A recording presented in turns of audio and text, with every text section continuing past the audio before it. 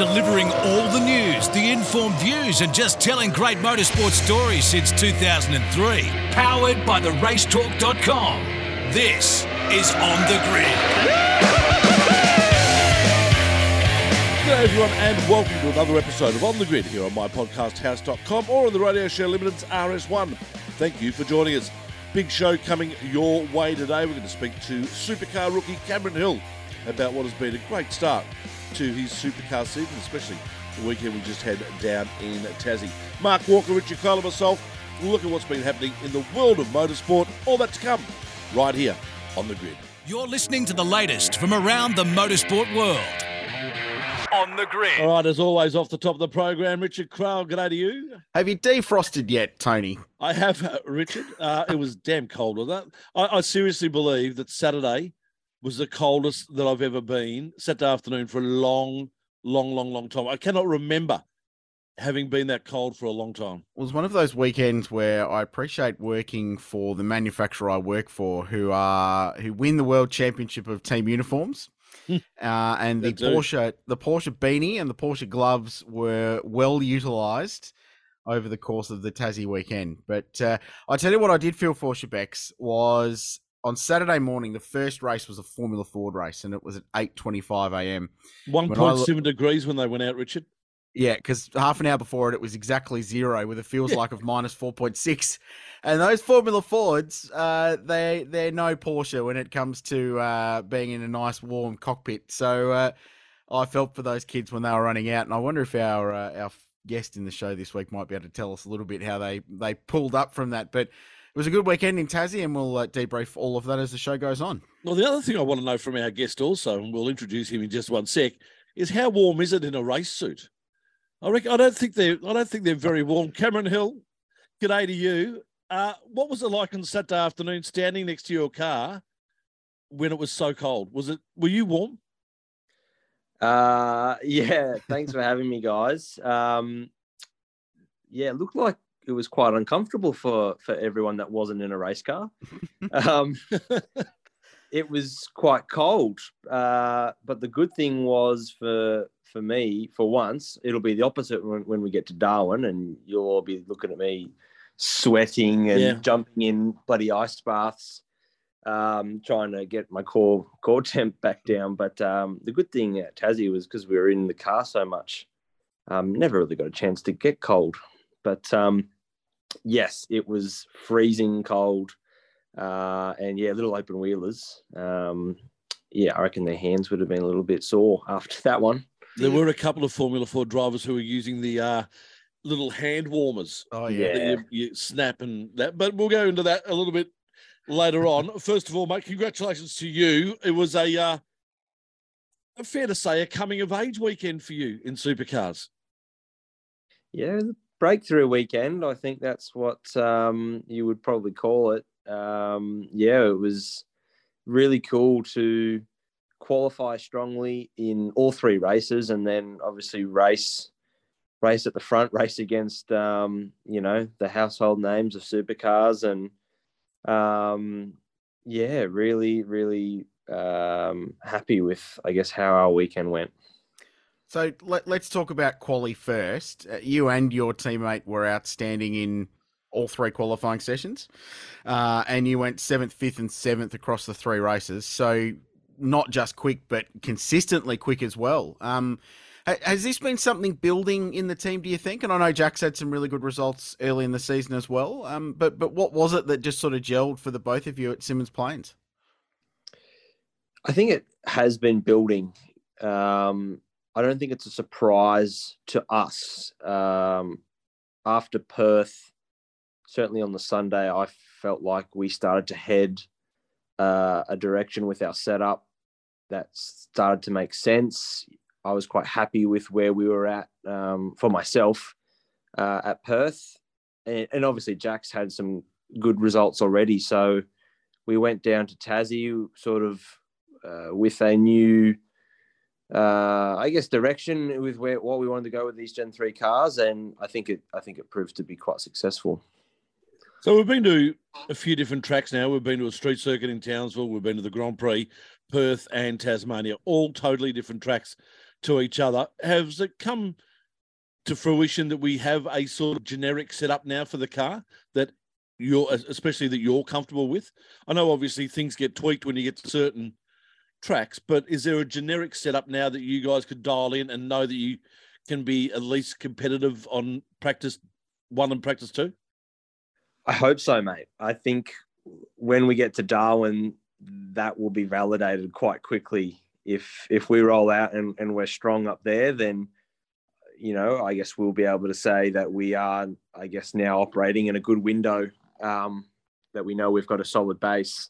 So hopefully it's clear that, Erebus probably have got something that works really, really well everywhere, because they've been super competitive at every round. And I obviously Tassie's been our strongest round yet as a team. So hopefully when we get to Darwin, we kind of validate that we're sort of closing that gap. So race 11 quali, Cam, you're 5th. So you're just behind your teammate. You're in front of Golding, Davison, Randall, Reynolds, Waters, Van Gisbergen, Slade, Mostert. The list goes on. And you're 0.15 from pole. At what point do you go from the supercar rookie first timer going, I've qualified 5th amongst and in front of that group, to, man, I'm 0.15 away from being on pole position? Like, where does the competitive race car driver side of you kick in that element?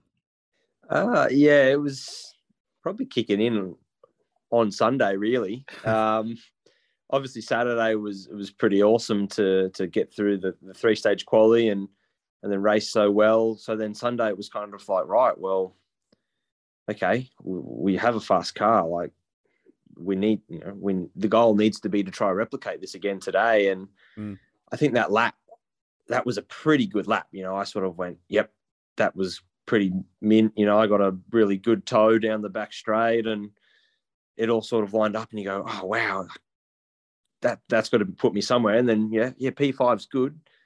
And then you get out of the car and then you see your teammates pipped you by like 200th and he's P4. You're like, oh, far out. Like, really? But yeah, it is so close. And I think I think there was a mentality shift for me as well. Like, after Perth, I guess when I qualified 12th and had that race where I was sort of just in the 10 for a period, I sort of went, well, actually, you know what? I'm not that far away. Like, if I can get everything right, there's nothing stopping me from being in the top 10. And so I sort of rolled into Tassie with that mentality. And then, wow, like, I'm racing. I was in 3rd in the supercar race. Yeah. And, I probably wouldn't have at the start of the year said, oh, yeah, I'll be running the top 3 at some point. But, then I'm there and it felt, kind of normal, I guess. Racing in Carrera Cup, for the last few years, when you're always sort of fighting for race wins and all that, like that, as a race car driver, is what you're always trying to do. So to me, running 20th was the weird thing, you're sort of like, far out, like, how am I going to get up there? But it was really nice to sort of pull it all together. That's really interesting. And that one race in Perth. So is that a belief thing? Is it an internal belief that you just needed that one race for you to go, yeah, I can mix it with these guys. I'm 3 races into my full-time career, but there's no reason why I can't do it. Is it as simple as that, or is it a little bit deeper? Look, I'm sure I'm sure there's lots of different factors. Obviously, I feel like, we rolled out with good race cars and executed on everything really, really well. But for sure, I guess there has to be that small thing in the back of your mind where, you actually have to believe that you can do it. And not that I didn't, obviously, before. I always sort of thought, yep, I'm building, and I sort of, when I, rocked up to Newcastle, I was like, I don't really care about the results. All right? I'm here to learn. I'm here to soak it all in. And I actually had probably, the most fun I've had at Newcastle, like rolling around, racing against all the guys you've watched forever on the TV. And like, it was just the most awesome experience. And then you just kind of, okay, right, now let's get to work. And that's why AGP was probably a bit bit tough to swallow because sort of thought, oh, yep, I've got all the rookie round out of the way, but it was a tough round for me. And so then, yeah, I guess with each round now, I've just started to build more confidence and probably just being more comfortable in the car and racing, all these guys. So, yeah, I guess it's a lot of little things, but for sure, the mentality side of it is a big part of it. You're an elderly rookie, and I mean that in the nicest possible way. Most rookies are 18, 19, 20 years old. You're 26.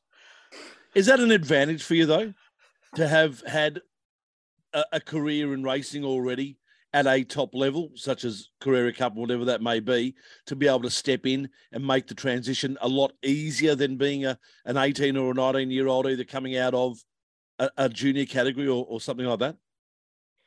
I think I can spin it both ways. I can probably say it's an advantage and maybe a disadvantage. The disadvantage is obviously, yeah, I'm up against the guys like Brock Feeney who obviously have maybe a longer career ahead of them because they can probably be doing it for the next 20 years. But then again, I look at it and go, well, I actually feel like I've had a really good apprenticeship coming into supercars, and maybe that's also what's sort of helped me find my feet quite quickly is the amount of experience I've had with different race cars, engineering race cars. Very quickly I've built a relationship with Paul Forgy, my engineer, and we talk the same language, and I've obviously been able to get the car to my liking now. So for sure, I think the added years that I've been able to sort of chip away and learn, I think are helping me make the step up for sure. Cameron, Scott Dixon's 42 and he's still winning IndyCar races every other week. Yeah, so you're he's fine, still mate. You've got years in front of you. Don't worry about that. What are you guys searching for now from a race package point of view? Because your one lap pace was great, but both you and Jack, and you didn't fade much, let's be honest, but there's still clearly a little bit to search for in those truck assist Camaros from over a race distance. So what are you looking for? And what was the difference on Sunday that you needed to keep yourself up around where you qualified? Yeah, you've probably hit the nail on the head there. We were really happy, obviously, with the one lap pace, but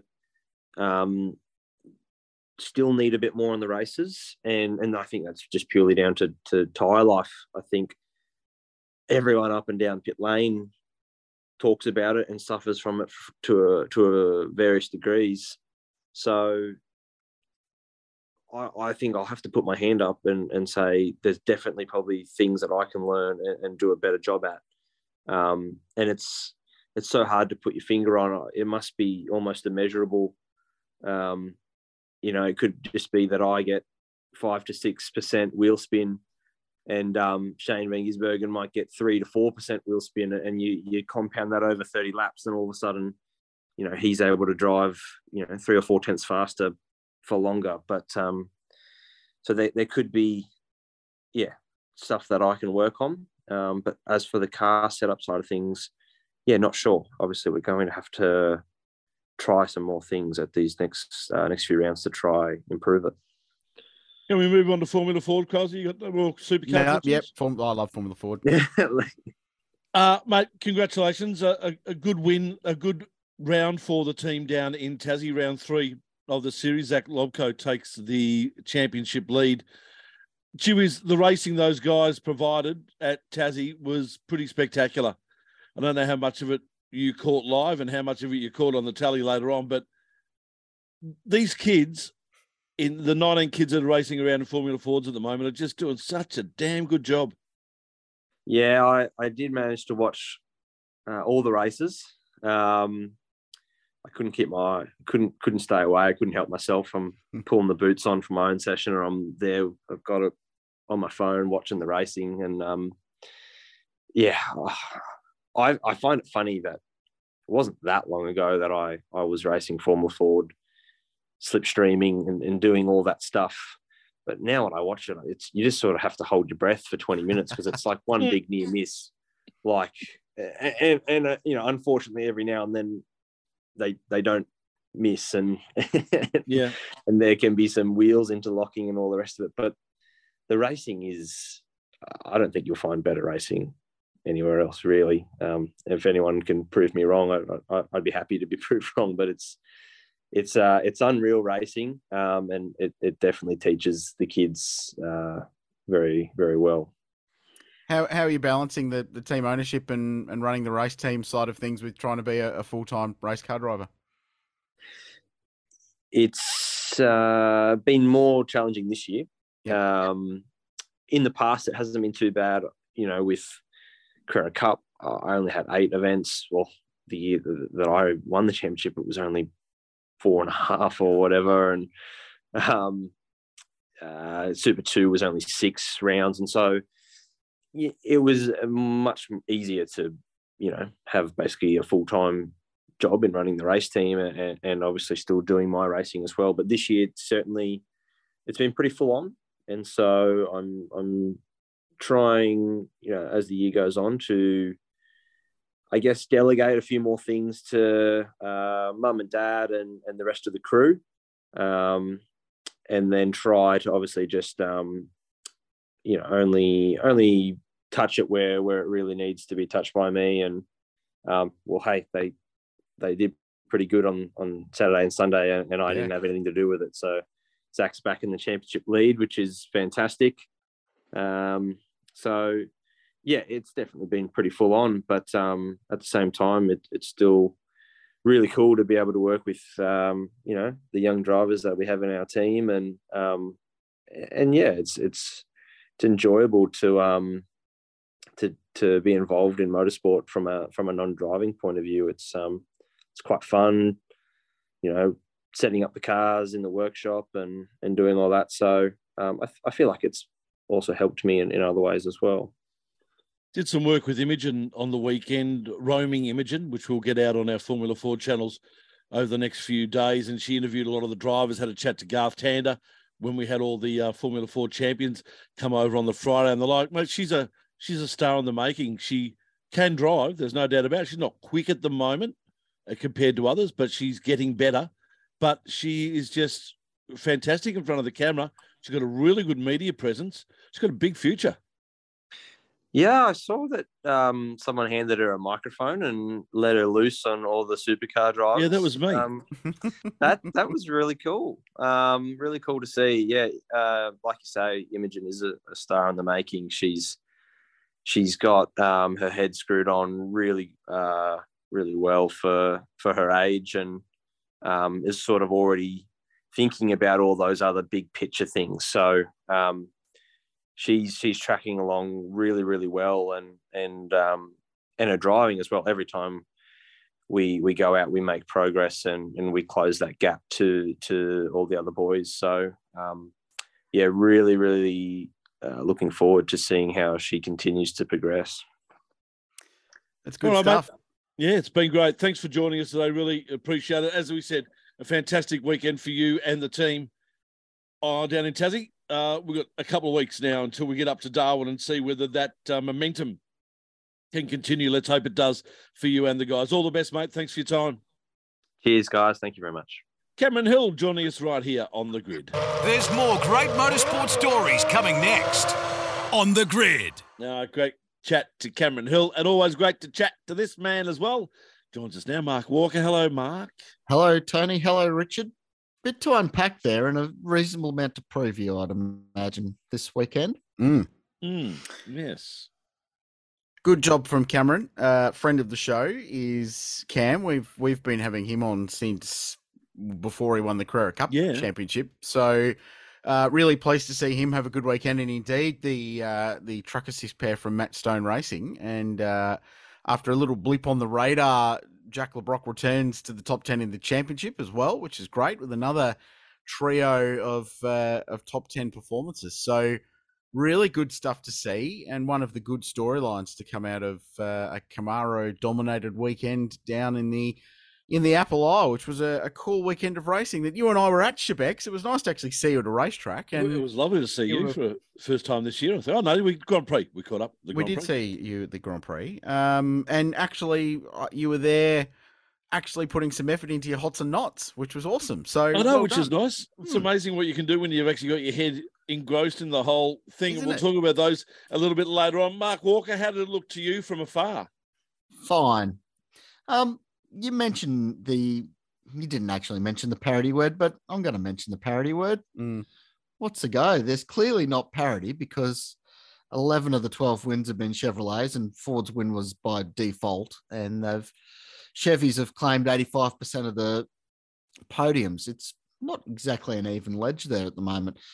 But what is it? Is it a case of these cars aren't actually level, which is some in the Ford camp are saying, and others in the Chevy camp are pointing to the fact that the Fords keep banging into each other, for instance, in qualifying twice. Yep. Is it a case of that there's really two teams that have a handle on what's going on, and it's really only the Erebus guys who have a really good grasp of what these cars need at the moment? Because you take those Erebus cars out, you take the Red Bull cars out, and the battle for Class B would actually be pretty spicy between everyone else. And there's parity there. Yeah. There is absolute parity behind the two Coke cars and either one of the 888 cars that is good on the day. Because right now, even 888 can't do two good cars. Well, Shane just can't qualify at the moment. Yeah, he's just nowhere. Which isn't, how good is that? It's great. Isn't it the best thing that's happened to the championship in years?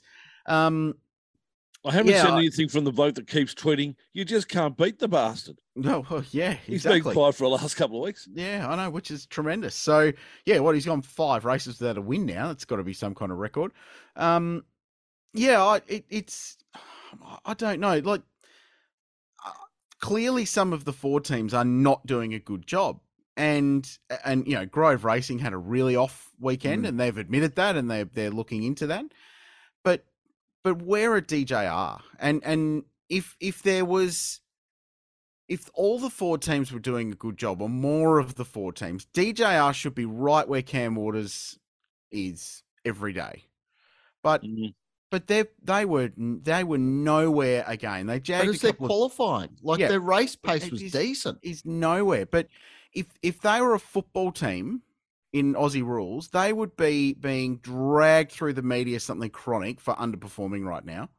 It's only our unique media coverage of the sport that just doesn't, we don't tend to go hard against these teams like that. But if they were a football team, they would be being crucified for being nowhere because they're a team that should be, in theory, winning championships. They've got all the pieces there to do that, but they are nowhere. Relative and nowhere in supercars is 0.2 a lap off the pace. And if you're 0.2 off, especially at Simmons Plains, we were talking to Cam Hill just before Mark, and he was 0.14 from pole, and he was 5th. So you miss the margin by a tiny little bit, and you're nowhere. And relative to the front of the field, they are absolutely nowhere. And you look at Anton Di Pasquale, he's still 18th in the championship, 3 top 10 finishes from the first 12 races. Yeah. Like, that is not a good strike rate. I don't care how good your race pace is. So the parity thing for mine is clearly it's a multitude of issues. Maybe there is dramas between the two cars, but there are 4 teams not doing a good enough job right now, and I don't think that's being talked about enough in supercars land. You go back to when the Mustang was brought in 2019 and remember the stink and the carry on and the whinging and the sooking that went on about all that. Yeah. And keep in mind too, that they didn't wind up fixing up the aero on the ZB until Darwin, which is coming up. It's a similar point in the season to now sort of thing where they finally bit the bullet and did something about it. So it'll be interesting to see, there'd surely be enough information out there now that they'll be able to figure out what's going on. Can you explain parity to me to an extent? Because the categories set itself up with Gen 3 that the cars are very similar. There's so many control parts in the car and all that sort of stuff. How do we have such a disparity? But we don't. We don't, though. It's not a massive disparity. But in a formula where everyone's got pretty much the same thing. That's what I mean. How can there be a difference? But 0.5% is an enormous Everything. margin. Yeah. So that's the thing. That's, but that's isn't the 0.5% then the team thing more so than the actual but that's cars the question. themselves? That's the question you never know, Shebex. Yeah, okay. Because in all of these instances, there's been one team that's doing a better job, and that's competitive sport. So it makes it very, very difficult to know what the parity issue is when one team has clearly unlocked the secret sauce that makes the Camaro tick or makes Gen 3 tick, and that's Erebus. And they're comfortably quicker than anybody else consistently in every race, and that's the difference. I would love to know in an alternative past or an alternative timeline how those races would have played out had Cam Waters not fenced himself into some DJR cars in both qualifying sessions on Sunday and qualified on pole, because he was dead set going to be on pole or very, very close to it. So how would those races have played out differently if he was at the front of that field, controlling the pace at the front, managing his tyres, not overheating his fronts, things like that? What if he'd gone and won 2 of the 3 races or both races on Sunday? Would we be having this discussion now if Ford had won 2 of the 3 races on the weekend? That's the problem the sport faces trying to manage this parity issue, Shebex, because it's all a massive what if, because people had stopped talking about it if Ford won all 3 races on the weekend. Because then clearly it's not a car problem. It's a team doing a better job than the other 4 teams. So, and the margins are infinitesimal. So that's the problem you face. You'd hate to be Supercars technical department because it's bloody difficult. You're spot on about Erebus, though. They are miles ahead of everyone at the moment. It's a good. And that's not just a statement. That's a fact. At what point do they crash into each other? It's going to be soon, isn't it? Something to look forward to. The thing I like about them is, when Will got the pole there on Saturday, Brody jumped out there in the pit lane and was in the team photo and all that sort of thing. Like the team spirit and the camaraderie. You don't see that everywhere else in pit lane, do you? If your teammate's gotten pole, you're not out there celebrating with them. So, they seem to be one little happy family. Catching the private jet back to Sydney and feasting down party pies on some party pies, really living the high life there, devouring the beige food group on their private jet. And sausage rolls too. Don't forget that there was sausage rolls. There was a little cakey things there covered in chocolate as well. That's just team of champions stuff there. Love it. You love to see that. You do. It makes them near human. Yeah. No, great racing. Really good racing down there. And Jules, you've got to give thumbs up to short track races, don't you? Yeah, you do. Look, it was good racing. I don't think it was great. It was okay. I like the fact they can tow. That's cool. And it adds another layer to qualifying, doesn't it? So I like that. I like the fact they can draft. And I'm just I do wonder about what's going to happen when we get to Bathurst, because if you're going to get a tow anywhere, it's going to be about halfway down Conrod Straight as you're driving past Kenny Habul's house. You're going to be going 10 k's an hour quicker than the car in front, which is going to be great. So, Bathurst, I mean, it could be a real, don't want to lead the last lap kind of thing because you want to get the run on Conrod, which would be amazing if Gen 3 offers us that. But I suppose we'll learn more about that at a Hidden Valley with that long start-finish straight, and then tail and bend a couple of rounds later will be much the same. So, the racing was pretty good. It wasn't breathtaking racing, but it was decent, I thought. And they did something to the hairpin there. They extended the asphalt on it because it seemed like more of a banked turn than it was a danger as it has been in the past. No, the hairpin is exactly the same. They moved to Marshall Point on driver's right, but they changed the camera angle. That was what happened. Okay. Yeah, I think the camera was up higher because of that Marshall Point they've put in. Okay. So the camera was further back towards the sand trap on driver's right, and it was elevated up higher on the scaffold. So it looked down a lot more on it, I think, which made it look steeper. So it worked. It was good. I know there weren't too many photography shots from there because I believe that photographers weren't allowed down to the hairpin this year. Do you know what? That's a good pickup. Yeah. I did. Also, due to the movement of the marshalling point, I believe that the photographers just weren't allowed down there. I don't recall seeing any photos from the exit of the hairpin, which is absolute none. Yeah, right. Also, it's a bitch of a walk to get down there. So, knowing Yes. photographers intimately, Can't I'd say they just got yeah. too lazy to do it. Good on them. No, I'm here for that. They honestly were not allowed down there. Told not to go. Cool. Yeah, there you go. What other highlights from the weekend, boys? As we scan the power rankings. But yeah, thrilling radio, this. Brock Feeney, 4 wins in 5 events. He's got a lot of real deal about him. He's come good. I suppose that comes with the whole changing the guard thing. Like, we just keep having these super young podiums with him and the 2 Erebus boys up there in the podium. Like, they're absolutely getting it done. And, Brock's stringing together a bit of a season, isn't he? He's Mr. Sunday. He's the anti-George Russell. George Russell there, getting it done on a Sunday. Yeah. I think he needed that win at the end of the season last year just to give him that momentum to roll into this year, and he's really grabbed it and moved with it. I'm sure he still would have had a fairly good start to the year this year, but I just think that win last year just gave him verification that he can be one of the top drivers. He's gone away over the summer, thought, rightio, I've got an opportunity here, worked on it, and he's come back, and here he is. I think one of the highlights of the weekend were the supports. Yeah. Generally, those Formula Fords were exactly what we thought the Formula Fords were going to be, and I could not watch. It Borderline was terrifying. thoroughly terrifying. Try and be involved in the category, Mark. Did you watch it, or how did you? Yeah, well, through fingers, yes. And found myself yelling at the TV a fair bit of the time when I thought things were going to happen, and they just didn't. But enthralling racing, really. Those guys were, and girl and Imogen, they just put on a great show, and 3-4 wide at times, and it was just, oh my Lord.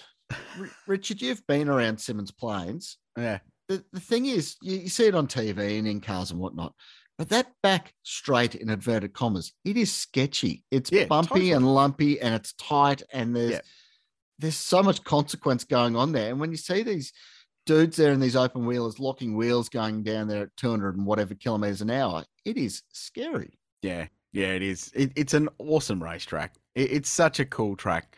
I love Simmons. It's in my top sort of half a dozen racetracks in Australia because that's what it does. It's got so much natural character, and it's a good racing track for racing. You look at it on a piece of paper and go, how good could that be? But it's genuinely brilliant to watch. I watched one of those Formula Ford races from the commentary box, standing behind Garth and Chad. And old GT is still limiter bashing. He is still just an old. He's just an old Formula 4 driver now. Yeah. But it was brilliant. I thoroughly enjoyed that racing. That was great. And Aussie racing cars were really good there too. They put on a good show. And my boys in Michelin Sprint Challenge were really good too. That's 2 from 2 rounds now that series has put on a show. And I got to say, it was pretty special to call Ronan Murphy winning on Sunday, and the son of Greg Murphy winning his first race on Aussie soil. He's a ripper kid, and he drove very, very smartly on Sunday and really, really well thought out drive. And he's got some aggression when he needs it. He's got lots of consistency, and he's got a bit of swagger outside of it as well. So he's a lot like his old man, but I know Murph was back home in New Zealand watching on, so he hasn't been to a round yet, which must take some self-control. But I think we see him in Sydney when Sprint Challenge is there at the Sydney Super Night. But no, really cool. And that championship, I mean, the bloody Kiwis are coming though, aren't they? Like between Ronan, Marco Giltrap, who is in 2 rounds, I'm convinced is the real deal. He is properly good.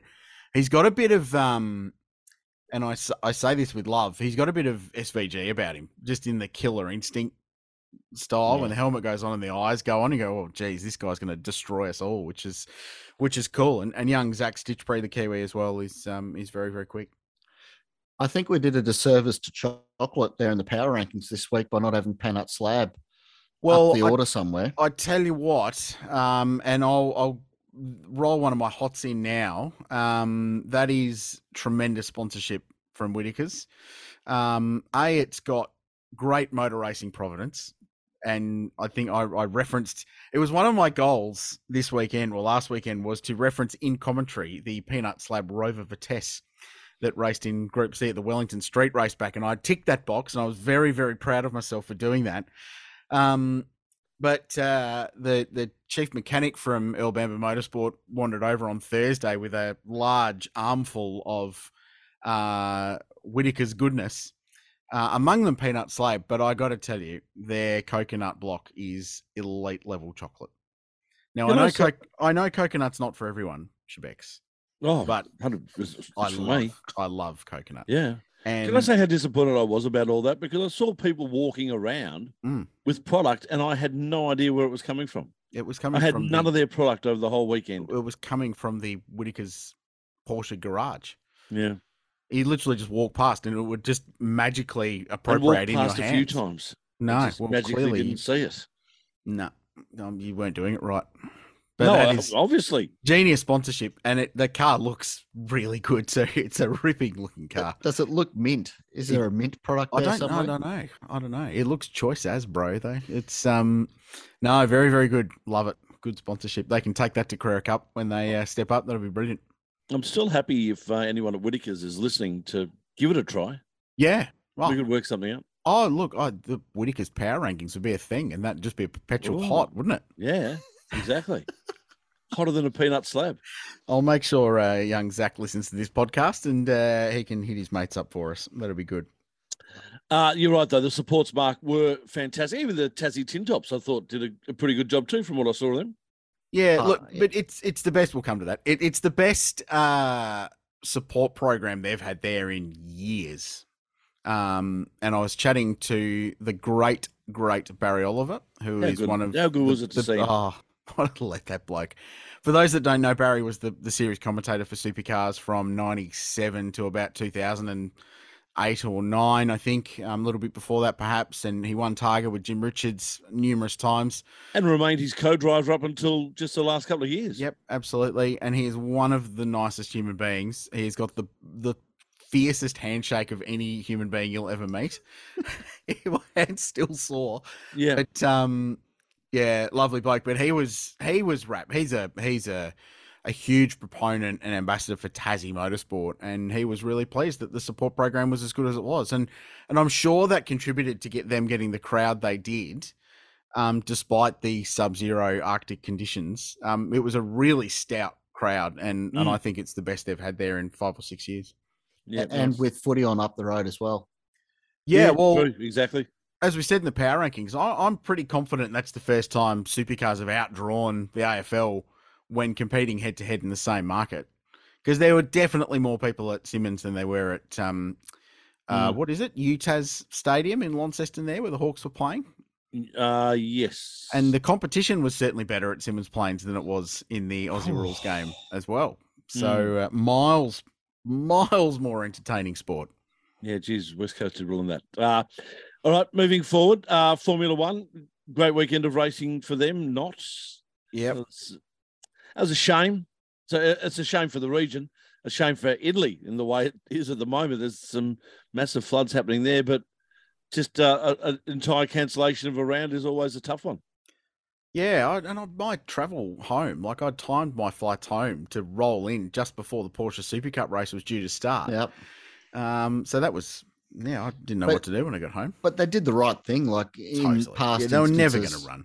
You know, like with Melbourne, they absolutely botched that. With Spa, they absolutely botched that. And they pulled the pin early and made sure that people didn't come to that region, which was absolutely the right thing to do. So roll on this week to Monaco. But I mean, you know, personally, I did write that race report last week and got the whole title of the event in there. And then I had to repurpose that post-race report into a cancellation report. And then they edited the name out for brevity, which I thought was a bit harsh. What a rip-off. Anyway. No good. It happens.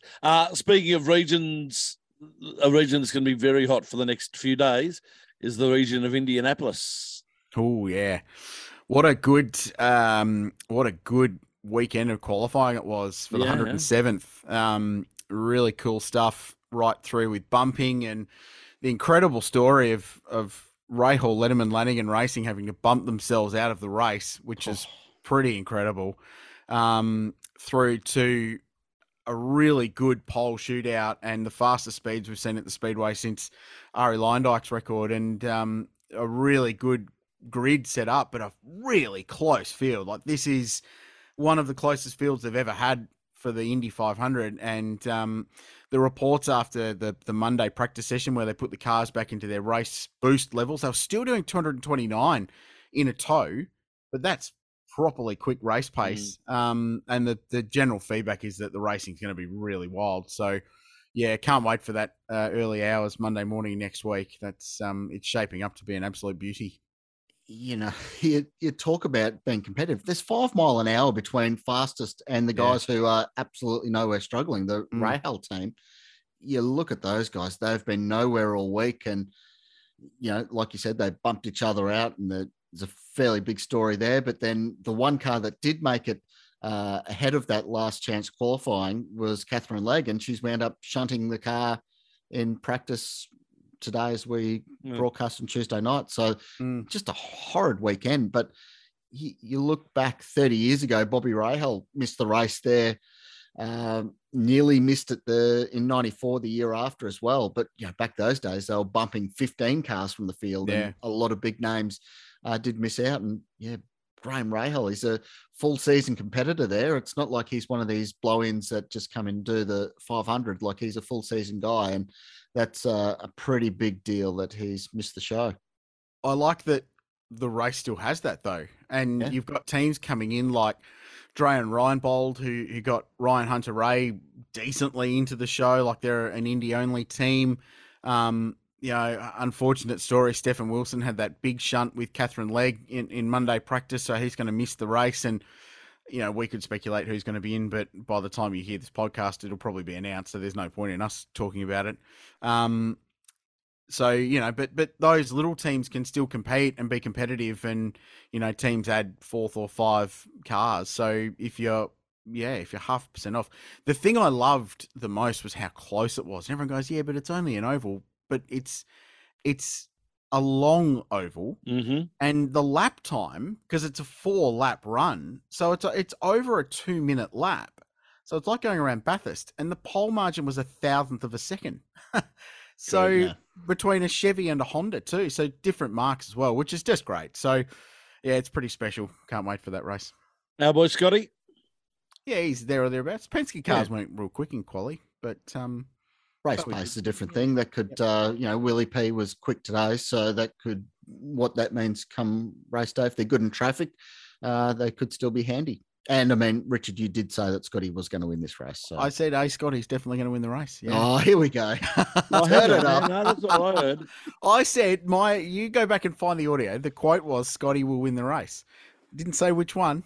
Those Ganassi cars looking pretty decent. NASCAR. Since we last recorded our last show, the news about Shane Van Gisbergen heading into NASCAR in Chicago has been released. Yeah, that predictably dropped, didn't it? Just after we put our podcast live. Yeah. That's good. It's awesome.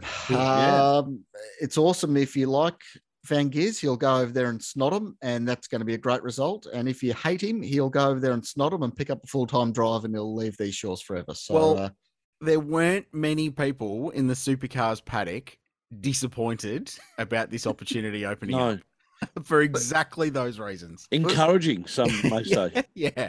And I think 90% of those people are very, very happy if he goes and snots them, because that would be the thing that lands him a drive. So, but the thing is, we broke it down on the race talk, is that he is a dead set chance. Like, he couldn't be in a better position. For starters, it's Shane, and he's adaptable to anything that he puts his bum in, if it's a rally car, drift car, open wheel, or whatever. The next gen NASCAR is pretty much just a supercar with the different skin on it. If it's anything like last year, he will get testing miles, which is going to work into his strong suit there. Chicago street track, no one's ever raced there. No one in NASCAR's ever raced on a street circuit, period. And it's what Shane spends half his year doing. Trackhouse, ace team. The 2 main drivers there, one on road courses last year. It's a full spec Chevy setup, so he'll get all the miles in the sim, and he'll have all the good data and all the good people pushing the barrow there. His crew chief's Darian Grubb. He's a championship winning crew chief. He's worked with Jimmy Johnson, Denny Hamlin, Mark Martin, Carl Edwards, everyone who's anyone in NASCAR. So he's got a great guy calling the shots there. And I actually once stayed in a hotel room next to Darian Grubb. So that's my 1 degree of separation there. And it turns out Kiwis and Aussies are bloody good. So I think that's all he sort of needs, really. Well, good luck to him. Anything else you need to report from NASCAR, Mark? Yeah, they had the All-Star race at North Wilkesboro. It's the first cup race there since 1996, and it was on the old busted race surface that dates back to 1981. So, they think that the Calder Park Thunderdome's gone. It is absolutely not gone. It's coming back, baby. The whole genesis for this North Wilkesboro thing was that Dale Jr. went there and tore up all the weeds so they could scan it for iRacing so that they could sort of keep the circuit going on in the virtual world. Then the pandemic happened, and the people who own it got an $18 million grant from the North Carolina government to tart it up as a bit of a COVID recovery thing. And here they are back racing at this historic venue. So it was a fortunate series of coincidence there. The main race, it was a bit of a stinker. Kyle Larson absolutely smoked everyone. He figured out how to get his car around there. Truck race had 12 cautions. The main race did not. So that's all there is to say about that. And I guess there was one highlight, is that there was a big blue broke out in the grandstand, but Ross Chastain was not involved in that. So good to hear. Something different. Well done, Ross. All right, time for our hots and knots of the weekend. Who wants to go? What are we starting with? Let's start with hot. Okay. I'll launch off some hots. Coffee is hot. Ideally. This But- weekend? Sorry, I missed that. No, coffee. Yes. Coffee. Coffee is hot. And in this busy time of the motor racing year, the number of people in the paddock that are surviving purely on the caffeine produced by those glorious little beans is larger than I've seen it for a long time, and myself included. So thank you to coffee. And thank you to Porsche for producing beautiful coffee at different tracks around Australia as well. Yes, exactly. I'll throw that in. You are welcome. I'm going to give a blanket hot to Tasmania because it's a ripper joint, and they back their car racing and they get right behind it, and it's just a cool place to go car racing. So good on you, Tasmania, and may we always continue to race there. I've already hotted Ronan Murphy and Marco Giltrap. That's such a cool story. We've already hotted bull rings and short circuits, which is great, and Formula Ford. So we've ticked off a lot of my stuff. I'm not going to lie to you, but given the conditions on the weekend, I had Indy Quali as hot as well because that was very captivating. Given the conditions on the weekend, the number one hot that I had was something that worked for me, keeping me hot. Now, I don't have the best circulation in the world because I'm very fat and useless, but Porsche, as part of their uniform, and I work for Porsche, as we all know, this year, for the first time, have issued gloves. And they're branded and they have Porsche Motorsport on it. Wow. And they were lifesavers on the weekend. They were tremendous. Thank you, Boss Hugo Boss, for providing gloves. Thank you to the Porsche team for putting them in my uniform kit for this year. And I'm sorry to the Porsche uniform team because I made the mistake of taking a photo of them and putting them on my Instagram. And the number of Bathurst wins between the drivers from TV Land and the supercar paddock that promptly went to the Porsche truck and said, "Oh, do you think I might be able to grab myself a pair of Porsche gloves?" Like, I'm talking 20 Bathurst victories here. And they all got told, "No, we're out. Sorry." So I'm sorry for that. But those gloves won the weekend for mine. That was a huge result for sport and my hands not freezing off in what were Arctic conditions down in Tassie. So it's not the best hot that there's ever been, but from a purely personal standpoint, and then the subsequent entertainment of some pretty well-known household motor racing names being told, "No, you can't have any," that was a good hot. Beautiful. You've covered off on a few of my hots in yours, Tasmania and short track. We spoke about that, Formula Ford as well. I'm going to also give a hot to deaf sheep in Tasmania. They must be deaf in Tasmania because they do not move. Every other racetrack in Australia tells us that we must shut off racing at 5 o'clock due to environmental reasons so other animals don't get scared. These sheep that live on the back straight, the front straight of Simmons Plains. Do not frickin' move when cars are going around all day. Stop pulling our leg and let racing go over 5 o'clock in other areas of Australia. Have a chat to the sheep in Tassie. They'll tell you all's fine. Have a chat to the sheep. They're just there to watch their Kiwi mates. They love it. They absolutely love it. There were a lot of sheep in that paddock on the no weekend, weren't they? movement in the paddock. And didn't they look warm? They are going to make someone a very, very comfortable jacket one day. Those sheep were very woolly, but there was a lot of shorn sheep within close proximity of the track. So I don't know whether someone's got their shearing timings wrong. They're going to make someone a delicious roast one day soon. So, please. No. Okay. I don't know if that board that's hot or not. I'm not sure. Well, it's that's hot a for me what? that That's a what, isn't it? Yeah, it probably is a what, actually. It's a hot what. Okay. Right. Hot. The we've been carrying on this little side project of ours for 7 years now, and I think we finally nailed it. We've absolutely got the story that we've been waiting to publish all these years. Go and check it out, theracetalk.com. It's a story of how a driver in the 1954 Australian Grand Prix lost the use of their pants. They got covered in petrol, and they came into the pits, and it was heavily leaded petrol back then, by the way, too. It was none of this fancy pants, unleaded stuff we're running these days. You thought the Datsuns were on Jungle Juice. This was proper This petrol. is Amazon Jungle Juice. So things got a bit uncomfortable there, so he whipped off his tweeds. It turns out that the petrol also dissolved his nylon underwear. No. So he's standing there in the pits in front of 60,000 punters in the nutty. It actually was the lead story in the Daily Telegraph race report. Poor Lex Davison actually got the last par in the whole story. So he found some other pants and was able to continue in the race with spare pants. So that is hot. Check that out. Hot goes to Australian snowboarder Scotty James, who married Chloe Stroll, Lance's sister and Lawrence's daughter. You might know Lawrence. He owns a little niche car manufacturer and open wheel team called Aston Martin. Yeah, so amongst other things. So well done, Scotty. You've done bloody well, champion. And actually, Scotty posted a TikTok over the weekend of a group watching the last minute of the Bombers match. Yes. And Daniel Ricciardo was lying on the floor there. So if he plays his cards right and goes down to the deep hole there, and we get Daniel Stroll lobbing up to a Grand Prix later in the week, later in the year, don't be surprised. Not pictured in Scotty's TikTok was Lance's other brother, Fernando Alonso, or his Mrs. Taylor Swift. So that was missing in action there. Hot goes to Ross Chastain's pit crew. At the Dover race 2 weeks ago, Ross's pit crew were on the receiving end of a rather extended middle finger from Kyle Larson, who was inadvertently fenced by Chastain earlier in the race. Fast forward to last weekend in Darlington, and Chastain's Cup pit crew was servicing Larson's Xfinity winning car for Callig Racing. So how did the pit crew celebrate the win? Well, they sure as hell didn't go to victory lane. They left the driver high and dry by himself in victory lane, celebrating by himself.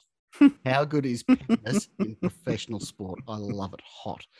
And the last one I've got here is Nürburgring 24.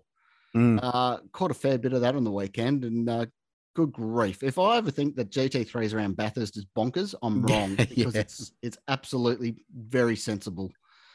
The one other hot that I did miss out on, just before we get into our knots, was a photo of Erebus Motorsport where everyone in the team was told to hold up the number one finger, as that is where they currently are situated at the moment in V8 supercar racing. And Barry Ryan decided that the finger he would hold up would be his middle finger for number one.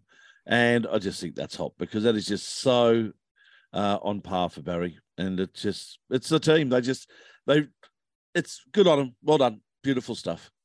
Love them being up there. I suppose the knot from the whole Nürburgring thing was they should have sent the Sandown fence repair team over there, because they would have got plenty of practice in. Yeah.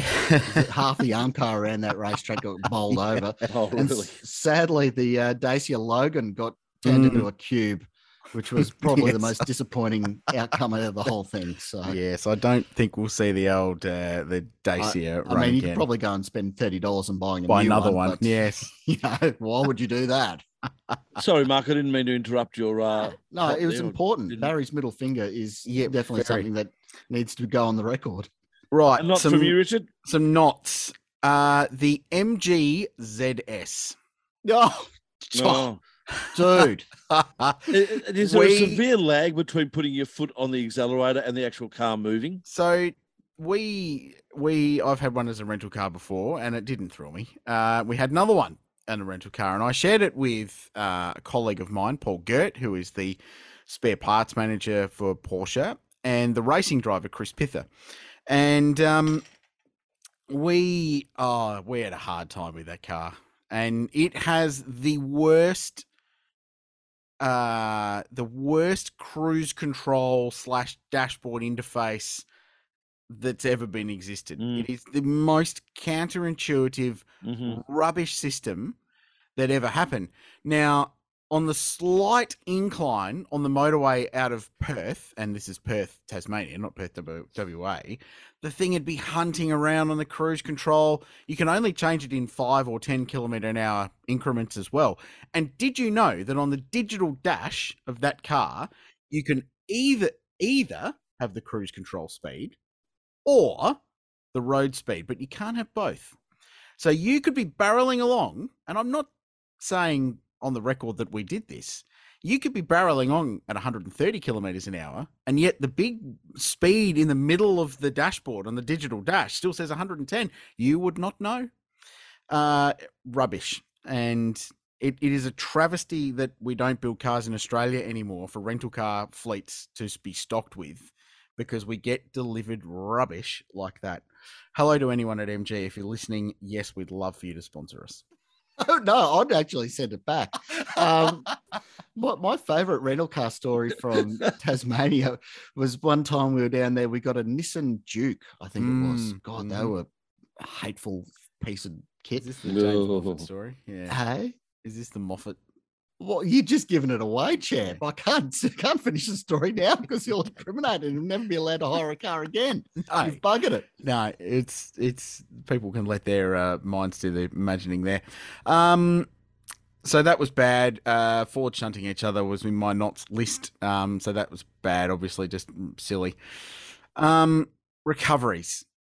Recoveries. Yeah, we talked about this on the weekend. We did. And this was actually my knot, so please do it for me. Oh, no. Well, I'm happy. No, go. I'm happy for you to do it. Okay. Well, but they're just bad at the moment, and I don't know what it is. I honestly don't know, and I'm not having a crack at the volunteer officials, but at both Speed Series and Supercars rounds, who have dedicated recovery crews and all that, it just feels like they're taking forever. There is a lot of faff going on in recoveries at the moment, and there's no empirical evidence to outline any of this, but there were a couple of recoveries on the weekend that just seemed to take for an age. A lot of them are in Formula Ford.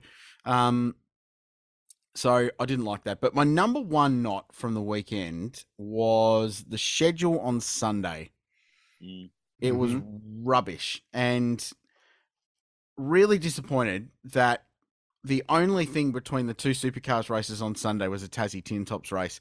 Now, nothing against Tassie Tin Tops, but the field spread was 20 seconds in a 60-second lap, or a 52-second lap if you're that Falcon that went and dominated the weekend. And the racing just wasn't that good.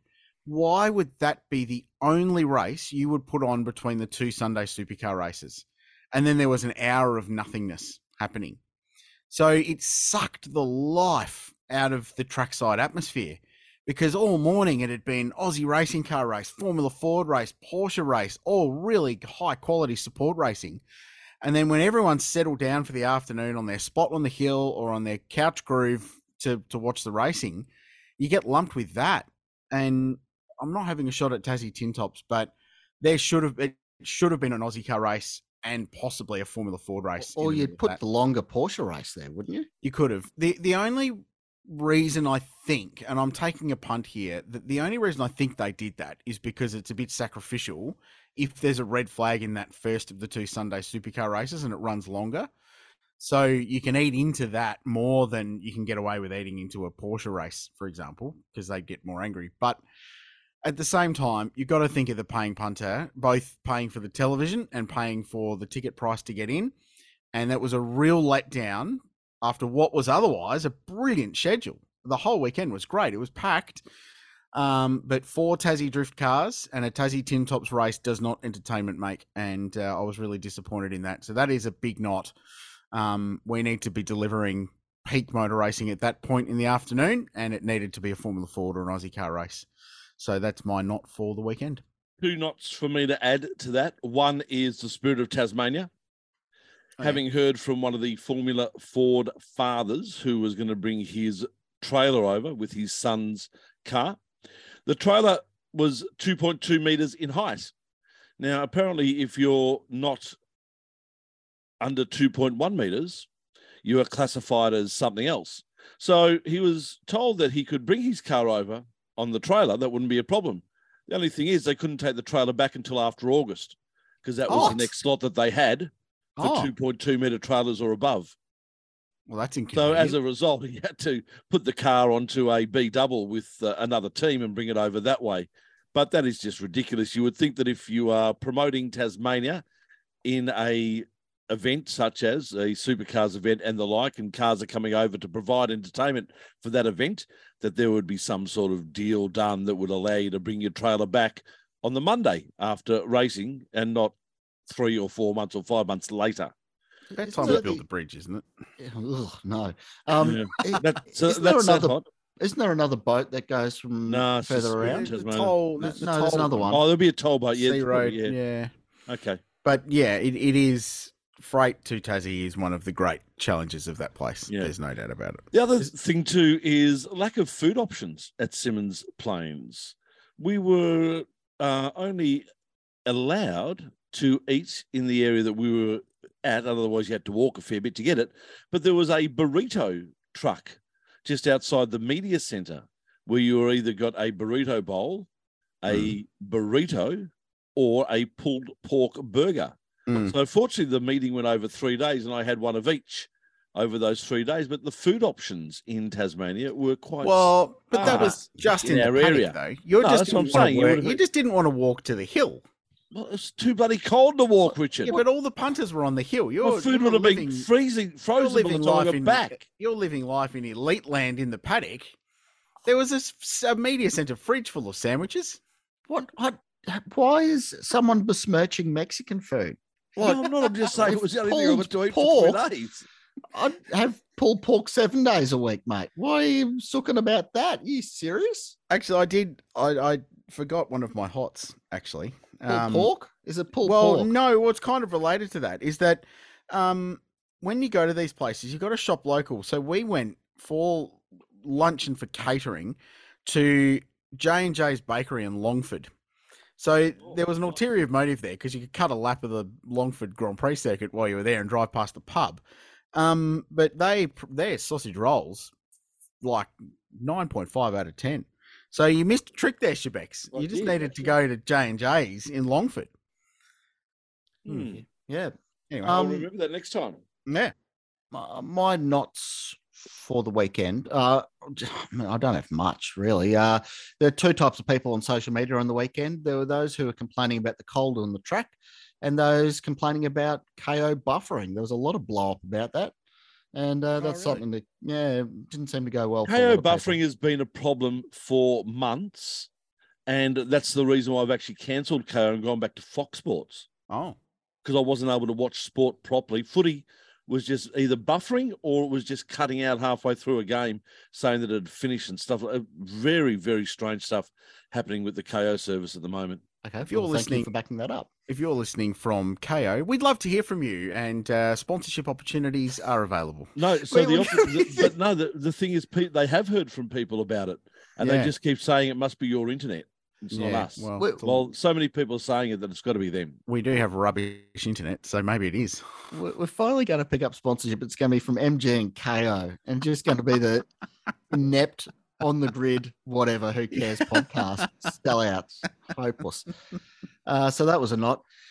And the other final knot from me was the fact that there was just no special Pizza Hut livery on Macaulay Jones's car after we suggested earlier in this podcast series that they should be recognising the local all-you-can-eat Pizza Hut restaurant, and they just didn't do it. Subsequently, Macca was absolutely shunned from the coverage. He got nothing all weekend long.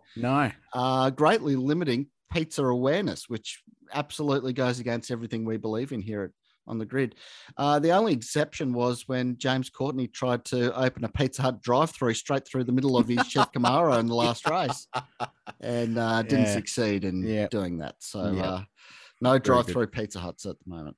Very good. The non-coverage of his car this weekend has forced me to purchase Domino's today because I totally forgot that Pizza Hut even exists. Oh, see, sponsorship works, folks. Exactly. And if you're from Pizza Hut and listening to this show, please give us a phone call. We'd love to hear from you. We will hear from you guys again next week. At some point, we're not guaranteeing that we're going to have a Wednesday morning release of our podcast as we normally do, because Richard's actually en route to Europe. So we will grab him at some point next week and we'll put a podcast together. Yes. I will be on the other side of the world at some point when you hear me. And then the week after that, who knows? But we'd like to believe that we'll have an On the Grid live from Le Mans. Wouldn't that be nice? On demand from Le Mans. So we're working on that. We will see how we go. And I'll try and find our little mate, Matty Campbell, for a chat as well. Beautiful stuff. All right, boys. Catch you next week. Bye for now. Catch you next week. Also, right here on the grid.